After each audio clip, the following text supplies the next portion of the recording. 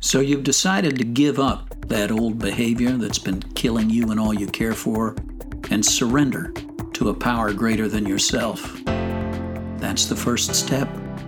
Surrender is what opens the prison door. Now it's time to walk through that door and into a whole new way of life. Spirituality, self-care, service, social connection, and the simple daily disciplines that pave the way to lasting freedom. This is Positive Sobriety.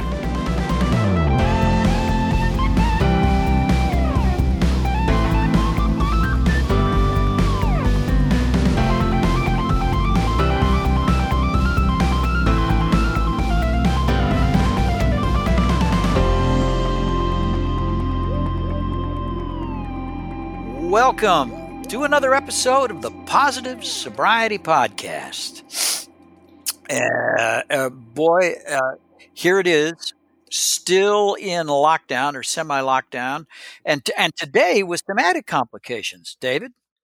Yes, we are living in some kind of, I don't know. I told somebody if it starts raining locusts or, any of this kind of stuff, I'm just going to dig a hole. We had a storm from hell last night, and we have 130,000 Nashvillians without power today. And I am sitting here running internet from my hotspot on my phone because there is no such thing as internet in my building. Oh, wow.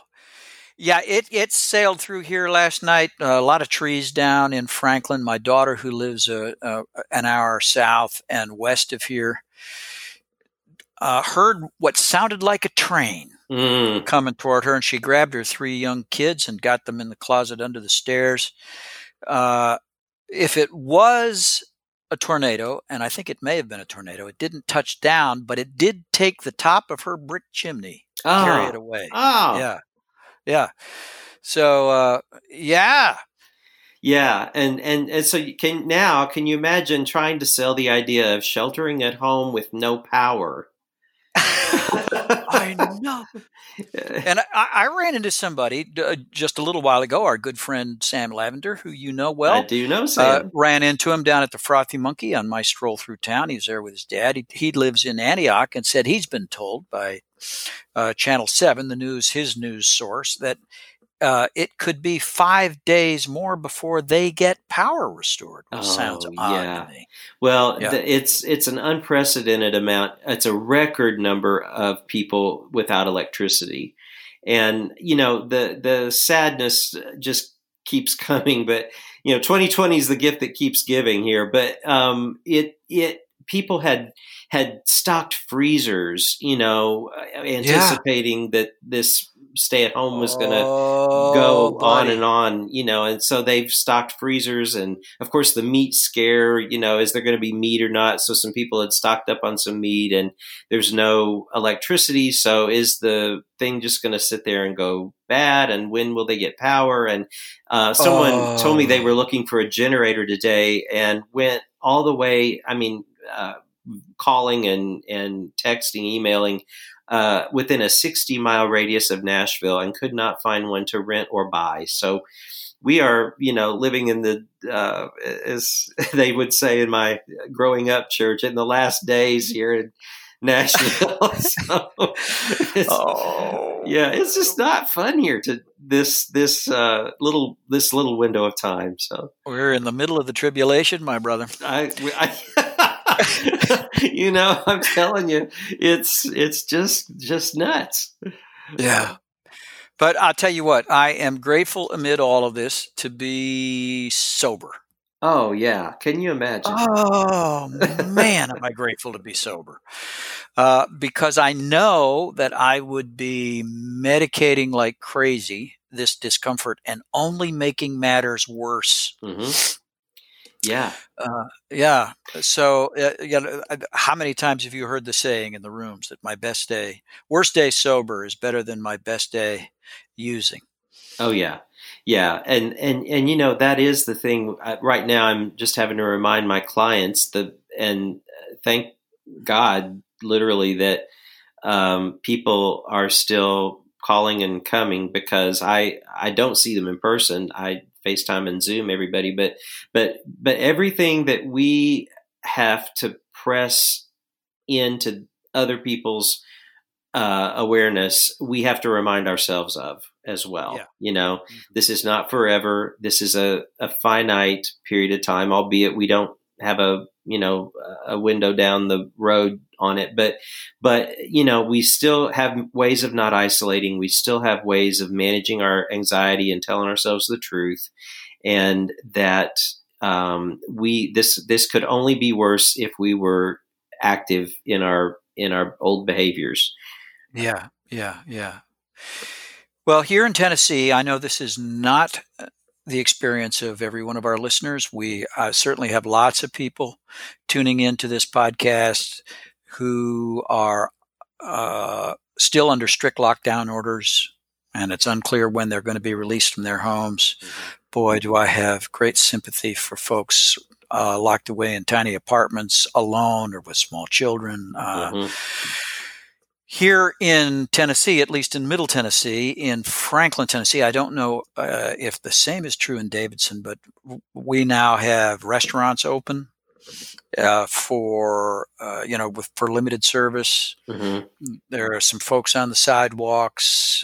Things are starting to open up tentatively here. And I've got to tell you, I posted this on Facebook yesterday. I find myself with mixed feelings at the prospect of going back to life as it used to be. Yeah, I saw that. I thought that was really good. Yeah, because there's something about this slower pace of life that isn't terrible. Well, exactly. And I'm thinking about writing a blog to post about what is the COVID dynamic teaching us. And one of the things is I don't want to go back to just filling up my time. Right. I don't want to do that because I have had some of the best conversations and visits and time just having nowhere to be, because there is nowhere to be. I mean, that's, good and bad, but yeah, I mean, people that I've been associating with are unhurried. Yes. Allie and I had this conversation a few days ago about weekends.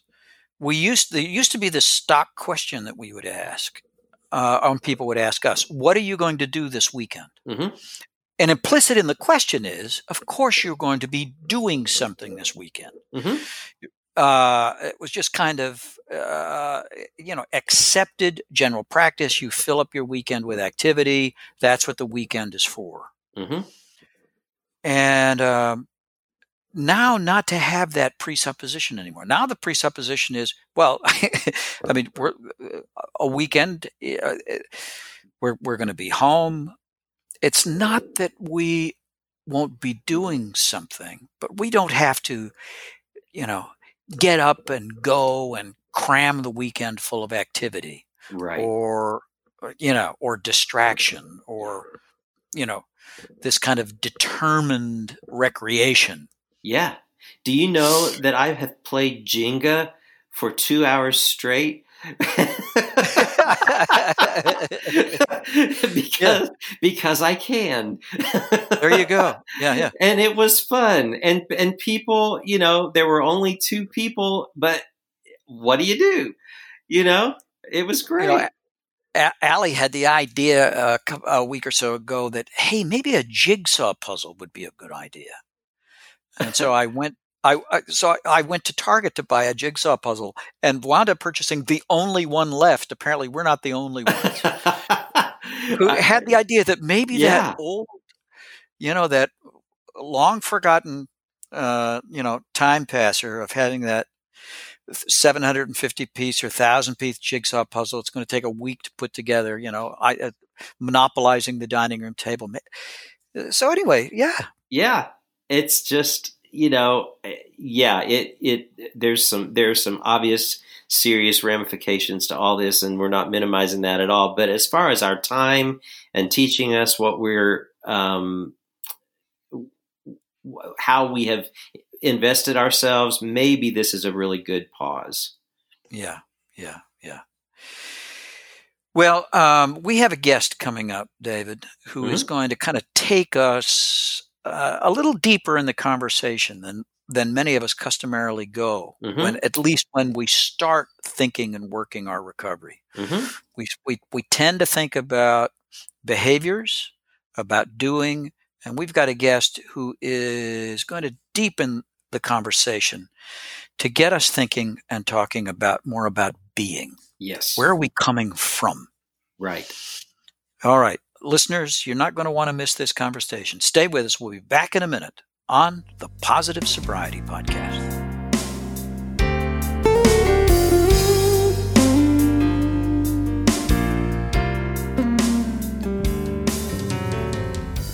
Welcome back to the Positive Sobriety Podcast. David, once again, your contacts have brought into orbit another fascinating personality and somebody with some fresh concepts to add to the conversation. You want to introduce our guest? I would. Yeah. And thank you, Nate, because I'm still trying to remember exactly how I came across T.J. Woodward, but I do remember that I was fascinated by the new, more spiritually oriented approach to recovery that he takes, and just a lot of work about trauma and shame and all of that. T.J. Woodward is coming to us from the West Coast, and T.J. is a speaker. He's a recovery specialist. He's a best-selling author. He's a treatment consultant. And TJ has something. He's written 2 books, but his concept is called conscious recovery, and I'm really excited about what the conscious recovery method is, and to get him to talk about that. So, TJ, without me rambling through who you are, I want people to hear you talk about that. So, welcome to the Positive Sobriety Podcast. Well, thank you so much, and thank you for, first of all, creating this show. There is a new wave of awareness around recovery, looking at it in a much more positive light. So, of course, I really love the name of your podcast, and I'm very, very excited, as always, to have a conversation about how we can start to change some of the accepted narrative and the way we've viewed recovery now for nearly a century. And so there's this new wave, this new paradigm that's happening. So I'm really grateful to be here to share my own journey and my own version of that new paradigm. Yeah. Well, tell us, TJ, how long have you been, as they say in the biz, hanging around the rooms? How long have you been in recovery? Where did your experience start? Give us a little of the backstory, if you will. Well, picture it. Dallas, Texas, 1986. So, no, I got sober. I did get sober in 1986. So I'm coming up on 34 years, if I'm doing the math correctly. And, I want to actually go back because the way conscious recovery was born really was out of my own experience. And I remember being a young child and being absolutely filled with joy, filled with connection and love, and just wide open. And I remember through a series of events that I would now call traumatic events. Obviously, my 4-year-old, 5-year-old, 6-year-old didn't have that language. But essentially, I came into a world that taught me about competition and taught me about what it meant to be a boy or a girl. And I saw racism and I saw violence on TV. And I shut down and built a wall. And drugs and alcohol really brought relief from that. So by the time I got sober, just before I turned 21, really began my journey of moving back toward my own wholeness. Yeah. Mm-hmm. Yeah. Wow. And when did kind of when and how did this, when did you begin to question the accepted narrative and start to wonder whether there was maybe a different way to look at it from the way most people were understanding and explaining recovery? Well, I was really, really fortunate to meet a woman named Mary Helen Brownell who changed my life in early recovery, actually. I met her probably around the time I had 1 year sober, and I was pretty deeply entrenched in a paradigm that was teaching me that I was broken, that I was damaged, that I had character defects, that my own best thinking got me here, and I need to sit down and shut up and listen. And all of that has its place. But when I was about a year sober, I was longing for something different than that. And I was feeling probably more shame and more disconnection than ever. And I wasn't dealing with the underlying issues. I met a woman named Mary Helen Brownell who changed all of that for me. She had traveled to India multiple times. She had been on a deep spiritual quest. And she was the first person that introduced me to this idea that is simple yet profound. And that is, what if you're whole and perfect? And what if recovery is about returning to that wholeness rather than trying to seek something or somewhere, some destination, right? And in American culture, we have a destination addiction. If I can just get over there. Yeah. And so she started teaching me about recovery as an unlearning process. Wow. Oh boy, isn't that something? An unlearning process. Well, and so TJ, your unlearning, that has to that pushes up against all the paradigms, or many of the paradigms that are widely recognized as the definitive way to get sober, so to speak. How did you make that shift? Well, I think my rebellious nature has helped me all along because I kind of question the status quo. Because, you know, if I go back to my 7-year-old self that built that wall around my heart, that became afraid of the world, that realized that my effervescent self wasn't going to be celebrated in every circle. And so I did build these walls. I did disconnect. I had all this trauma that was unresolved, but mostly what I remember in early sobriety was experiencing a lot of shame. I felt broken. I felt damaged. I felt like I wasn't good enough. And then I remember the energy of people saying, yeah, that's right. You have these defects of character that you need to surrender. And although I understood what that meant and its place, I was becoming really curious about Mary Helen's approach, which was, we are whole and perfect, and we came into a world that didn't celebrate it. And in my case, I built a wall, I built armor, and that armor actually protected me. It also protected me from the love and connection that I was seeking. And so drugs and alcohol were the relief. Then I got sober and took away not the problem. A lot of us tend to think addiction problem. I took away the solution. So I had all this shame and all this disconnection, and I felt so unworthy. If I'm really honest, I felt unlovable and unworthy. And so the unlearning process was about discovering those places within myself where I had closed off and shut down, the events of my life where I had built the wall. And so the unlearning process that started, I guess in 1987, when I was a year sober, was beginning to question all of that and dismantle that so that I could return back to this place of wholeness. Totally different paradigm. And I just loved her so much. She would look at me in her beautiful Southern accent and say, "Darling, you are so precious." And I would recoil because I could not take that in. But at one point, I thought, wow, I love and respect her. She seems so enlightened. If she sees me as precious, I wonder if she might be right. I wonder if there is preciousness. And so that really began the unlearning and discovering my true nature. That was the beginning of the process. Wow. Right. But you had to have the anesthesia removed to begin to experience all that raw emotion that felt 3 inches from your face, I must guess. To come to those conclusions, right? So, yeah, I mean, I first had to take away the drugs and alcohol, and of course, I had this euphoric experience in the beginning because it was just nice to wake up without the hangover. It was nice to, it was back in the day, writing checks on Friday with no money in the account so I could buy drugs and not eating or sleeping for 3 days. And having all of that removed was this beautiful relief. And it lasted for several months.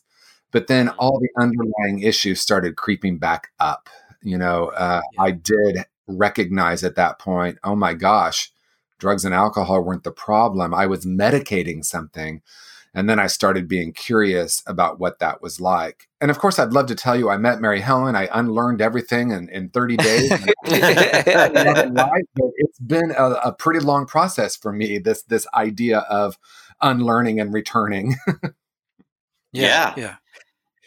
Well, I imagine, TJ, that by now, not only do you have your own story to refer to and the insights that you've gained along the way, but you have had the privilege of observing and accompanying quite a few other men and women along this path.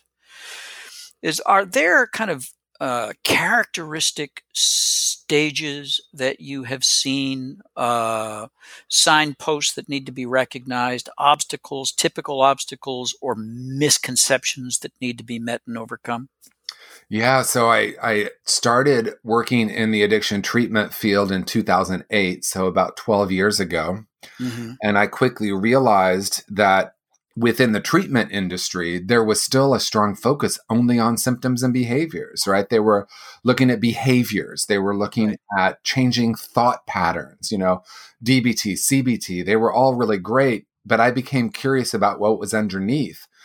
And so the signpost, if you will, what I discovered, because when I started in the field, I had already gone back to school. My education was in spirituality. I had already really done so much of my own discovery that I was 20 years sober when I started working in the field. So I started my work with two curiosities. One, how do we create a space to actually get down to the deeper root causes? And two, what happens when I view everyone I'm sitting with through the lens of wholeness? And so what I discovered, I appreciate your question, and there's just a commonly accepted paradigm in the treatment world where we don't treat trauma. We're here to stabilize someone. We're here to help them get sober. And then the long-term work is after they leave treatment. But I quickly realized that there were people in treatment for the 4th, 5th, 6th, 7th time. I remember meeting a young woman that was 23 that was in treatment for the 5th time. And I started becoming really curious about that. So the signpost is anyone at any moment that is ready to try on a different approach. Anyone can be ready for that, because I also think there's kind of an unconscious bias that people aren't ready to address these underlying issues. But to me, it's actually malpractice if we're not helping our clients get down to the root causes, especially clients that are there for multiple times. So I don't know if that exactly answered your question, but that's what came up for me when you asked it. Yeah. And we know that if you go once, you probably go 3 times. I think statistically, is that about right to treatment? Yeah, I think so. And there's also, again, I like to be as controversial as possible in what I say. There's a commonly accepted success rate of 10 to 15%. And there are treatment programs, I think of the Meadows that's, based in doing deeper trauma work. They're having higher success rates, but even the programs that are doing some of the deeper work, when we get to 20 and 25% success rate, we call that a victory. And of course it is. And there's more that we can be doing. So conscious recovery isn't the answer. It is something that can assist in whatever modality or treatment or therapy is already happening. So I think more and more of us are offering these different possibilities to truly help our clients heal from addiction rather than just be treated in their addiction. Yeah, I like that. So how do you describe conscious recovery? Well, I think conscious recovery is twofold. I'll start with the foundational principle of conscious recovery is simple. Underneath all addictive behavior is an essential self that is whole and perfect. That in itself is a completely different paradigm because most clinicians are trained to diagnose and treat. And although I understand the relevance and the efficacy of that to a certain extent, what I have actually seen time after time as I've sat in clinical meetings is I've heard clients referred to as their diagnosis. She is so borderline. Now that creates a viewpoint where we're looking at our clients as broken.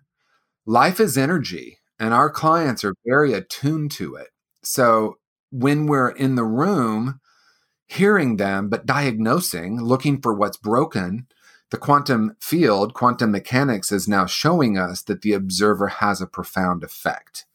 So that's the first principle of conscious recovery. And then the second one is, we can talk about more maybe as the interview goes on, but it's about how to get down to the deeper root causes instead of only focusing on symptoms.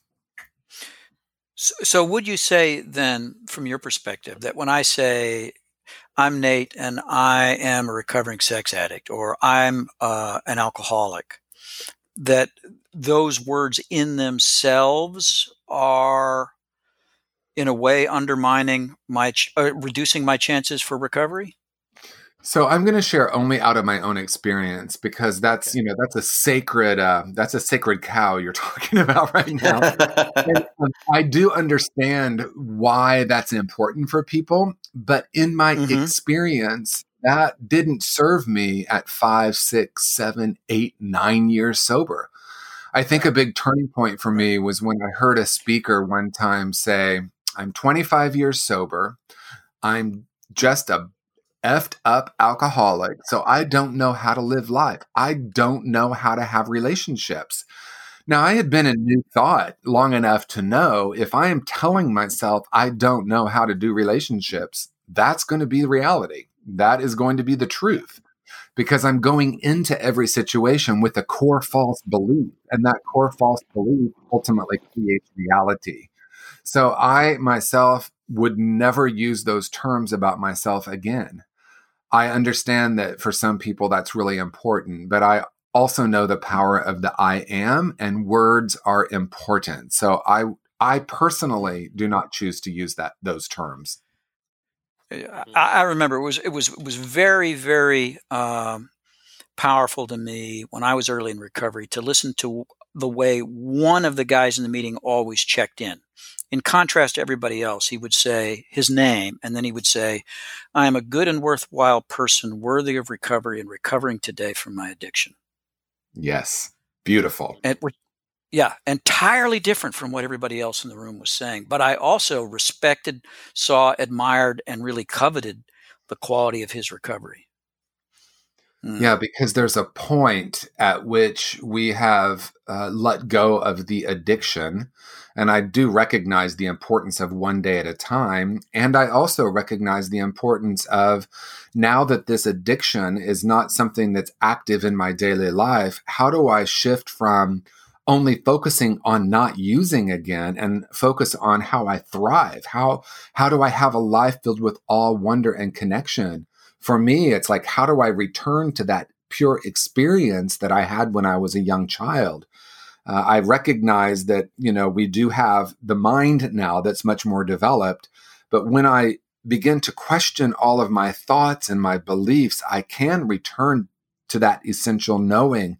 And I don't want to spend the rest of my life focused on not drinking or using. I want to focus my life on how I thrive, how I connect, how I create relationships that are loving, how I can be a beneficial presence on the planet. And for me, it's really restrictive to focus only on something that I've let go of quite some time ago. Now, I'm not saying that that might not be important for someone in the beginning of their recovery. It was for me, but it really didn't serve me after the first year or so of recovery. Yeah. And TJ, would you say that there is a point? Well, let me ask you this way. What is the place, do you think, that people are ready to really embrace the unlearning, as you're calling it, and step into this different way of thinking about themselves, being willing to admit, because there's a part of me that would, when I was active in my addiction, let's say, I could not have received that I was worthy and perfect and whole and anything but a disaster. And so where do you find the readiness in the client, the person that is coming to you wanting help? Well, I think what you just shared is so honest and so raw. And that's exactly how I felt, right? I felt like I was my behavior, and my behavior wasn't looking so great. I was stealing. I was staying up all night. I was calling in sick to work. I was barely paying my rent. The story goes on and on. But there's a separation from my essential self and my behavior. So sometimes when people hear me say, we approach addiction looking for the wholeness and perfection, some people have said to me, wow, it sounds like you're really not focusing on what people have done that's wrong. Now, I'm not a fan of the paradigm good, bad, right, wrong. But what I do know is when I believed I was broken, I acted broken. When I believed in my own sense of unworthiness, I acted unworthy in the world. So, simply said, hurt people hurt people. So for me, I think it can happen on day one.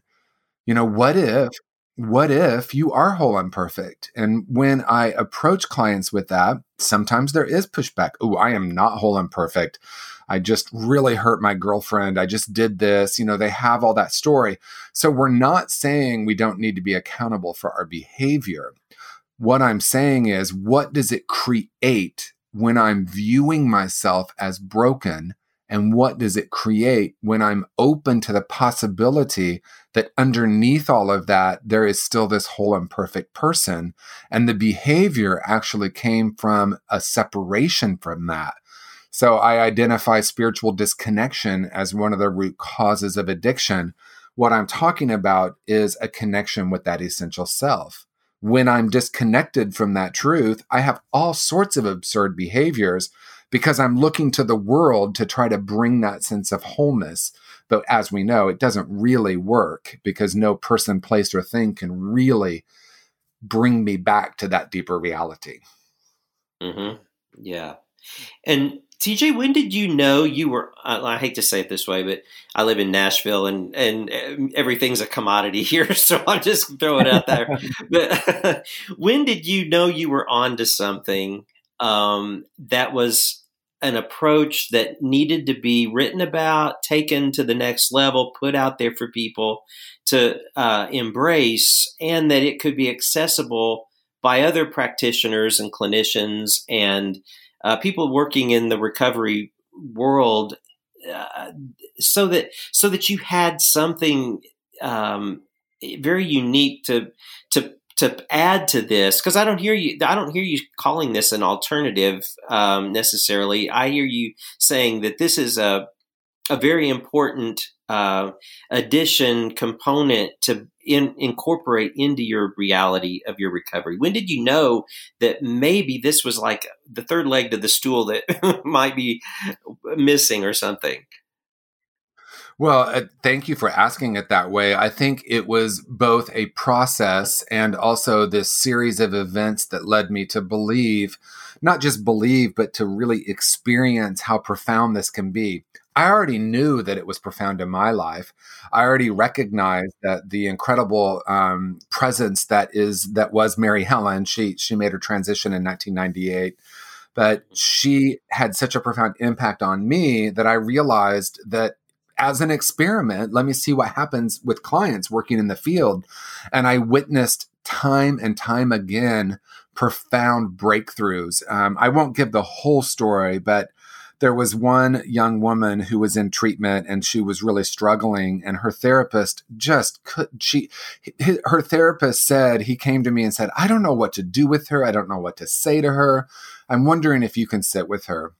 And I remember walking to meet her and just being really clear, because this was really early in my work in treatment, being really clear that regardless of what she said or what she demonstrated or what she presented with, I was going to hold her in the space of her own preciousness, her own wholeness.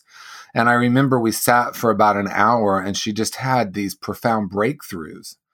And I went back to her therapist and he said, wow, she really shifted. What did you say? What did you do? And I remember saying to him, I didn't do or say anything. It was how I was being with her. And it was at that moment that I realized, wow, this is big. I developed groups based on this. I developed what became curriculum. And then, several years ago, I realized I really want to put this down in a book, created a workbook, created some online experiences. And now I go into treatment programs and train them on my method. And the method, yes, there's curriculum, but the fundamental method is how do I hold space and create an opportunity for someone to access their own inner wisdom rather than the old paradigm of me telling them what they need to do. So that's a long answer because it was a progression over time. But the short answer is profound results, watching people's eyes light up, watching people be able to access and work with some of their trauma, work with some of their shame. And it was just so energizing for me. It was just pulling me to continue the work. Yeah. And do you find, TJ, that practitioners are receptive to you coming in and challenging maybe what some of the old or dated paradigms look like? Well, what I do is when I do my trainings, I invite the clinicians, the counselors, the therapists to simply try it, maybe go one session and just see how it goes. I remember I went into a treatment program a couple of years ago, and at the beginning of day 2 of the training, we were checking in, and one of the counselors said, "Oh my gosh, I want to share something with you." I left day 1 of the training and walked back up where the clients were, and there was a client sitting outside of group crying. And my instinct was to tell him, you need to get inside a group. You can't be out of group. And then he remembered what we had been with all day. And he said, I just sat down next to him and said nothing. And I just kept my heart open to him. And he looked at me and said, wow, thank you so much, and walked back into group.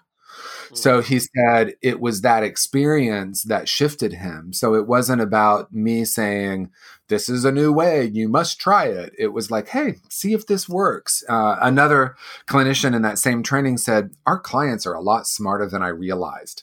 So what I do is I just invite them to try it on and see how it works. And, some people probably go back to their normal way of doing it, but a lot of people try it on and start getting really remarkable results. So far, it's been working really, really well, and people become more and more willing to try it as they see the dramatic results. Mm. Now, are there groups now, TJ, that kind of practice intentionally conscious recovery, as kind of label themselves that way? So we mostly it's in treatment programs. So there are conscious recovery certified treatment programs. There's curriculum, residential and outpatient. There's a workbook and an online experience. But interestingly enough, in the midst of COVID-19, people have asked if we would start a conscious recovery meeting that is peer-led. So we are doing that now. It's a weekly meeting, and we are open to the idea and the knowing that people will want to start their own conscious recovery meetings. So they actually recently launched. Oh, fantastic. Fantastic. Wow. Any of our listeners who are intrigued by this conversation and want to explore it further, how would they connect with you or learn more about conscious recovery? You got a podcast? What's the best? What all can they do? Well, I think consciousrecovery.com is the best place to start, because you can see on that website there is a link to find meetings that are just starting. There is a link to our podcast. There are links to the online resource, which is Conscious Recovery for Individuals, where it's an interactive online experience where people really dive deeply into the conscious recovery experience. And then there's also clinical trainings on there as well. So that would be the best place, consciousrecovery.com. And you can see everything that we're offering and more to come. I know that we're in the process of growing right now. Wow. And you've got a couple of books, Conscious Being and Conscious Recovery. Yeah, Conscious Being, Conscious Recovery. I just finished writing my third book, which is Conscious Creation. That's going to be coming out. I think we're going to probably launch that in the fall. Can you give us a little brief peek at what that concept and kind of the elevator speech for that book is? Yeah, Conscious Creation is actually very simple. It's based on an acronym that I created, which is MOVIE, how we shift from unconscious to conscious creation. And it's a 5-step process, even though I promised myself I was never going to create that kind of process. I did. Never came up with it. But MOVIE is an acronym, and M is making peace with the past. And then O is overcoming core false beliefs. V is visioning, I is intention setting, and E is embodying the vision. So all of that is in process and will be coming out in the fall. Wow. Oh, fantastic. That's great. Well, I really love that the field isn't static. We're all kind of on an adventure, on a journey together. I love sharing insights and having stimulating conversations and allowing even our most sacred convictions to be challenged. And I love any rebel. Sounds like you are a creative rebel, TJ. Exactly. And just to be clear, whatever works for people is what works for people, right?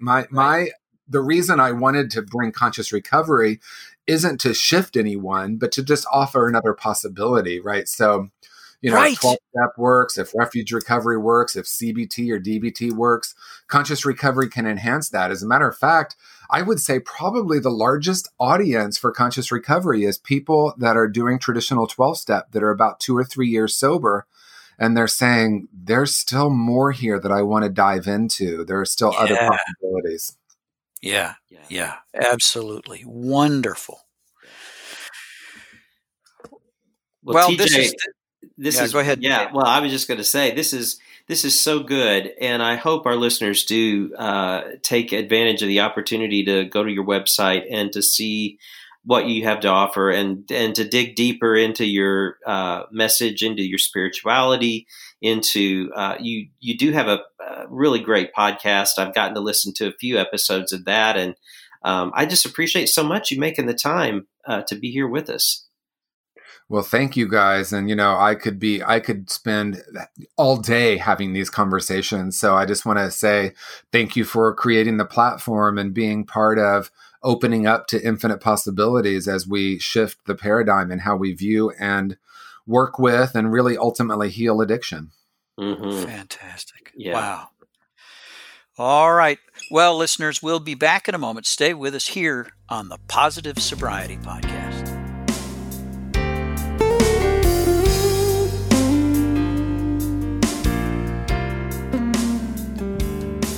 Welcome back to the Positive Sobriety Podcast. Nate, I am really glad that TJ Woodward took the time and the West Coast time to join us today, because I was taken by his writing when I first came upon his work, and the spiritual depth of where he comes from as far as the why behind the what, and getting someone to see themselves differently and therefore would begin to live out their reality differently. As opposed to sometimes we get very caught up in our labeling. And I know that's important initially, that we identify ourselves. We have to say it so it's true. But I really appreciated that he encourages us not to stay in that space necessarily. Yeah. I do know that identity is we act out of identity. It's why in the world of the Samson Society, we have this thing that we read every week. And there's this affirmation at the end of something that we call the fact that says, despite the lingering effects of sin, I am a restored son of the sovereign Lord whose spirit is at work in my weakness, displaying his glory and advancing his kingdom. This idea that I am something valuable and lovable and beautiful and whole, and to begin to operate out of that identity. Yeah. Makes all the difference in the world. Yeah. Amy Grant posted a beautiful meditation on Facebook, and I'm not here to plug Facebook or whatever, but it's just a beautiful, I don't want to butcher it, but it was the difference between, this is who we are and this is how we live. And there is that tension between the chatter in our head and having to come back and know that we are loved and that we are whole. And she had a beautiful way of bridging that. I'm not going to try to reenact it because it was beautiful. But if you do follow Amy, take a look. She's a beautiful person, beautiful soul. But the difference, and she was so vulnerable with the chatter in her head and coming back to who she is and that we are loved. And it's a very centering practice, and born out of the solitude that, we've talked about, that we're all experiencing. And I think that what TJ was articulating today is so in keeping with that same space of reminding us who we really are. Mm-hmm. Yeah. And it's difficult in recovery. On the one hand, we have to admit the reality of our behaviors and take responsibility for our actions. At the same time, we need to shut down that self-hating voice that just hectors and condemns and discourages us at every turn. And to learn to actually accept affection and affirmation and to give it to one another. Right. Exactly. Yeah. Well, you're a beautiful soul, David. Likewise. I'm going to give you a little affection and affirmation. Yeah, well, this is the closest thing to a hug as we're going to get for about. All right. But likewise, Nate, I wouldn't be here without you. So. All right. I love you, man. Love you too. Look forward to our next conversation. I'm not sure whether I'm going to be in the chair for our recording of the next podcast. Kind of depends. I got a little surgery coming up that I'm anxious about. It's not major surgery, but I've never been cut upon before. Okay. Frankly, I'm scared. Yeah. We'll see. Well, we will miss you if you're not, but if you are, we will rejoice. No pressure or expectation, and we'll be sure and let all of the listeners know how you are doing if you aren't able to make it. Okay. All right. Well, stay with us, or no, don't stay with us. Come back and see us. Come back and next time. Until next week, by the way, I'm Nate. I'm David. And we are your pals on the Positive Sobriety Podcast. The Positive Sobriety Podcast is recorded at Crossroads for the Nations in Brentwood, Tennessee. Live producer Rex Schnelly, music by Rex Schnelly, theme music by Matt Ulrich, hair and makeup by Lyle Lovett, wardrobe by Kathy Gifford.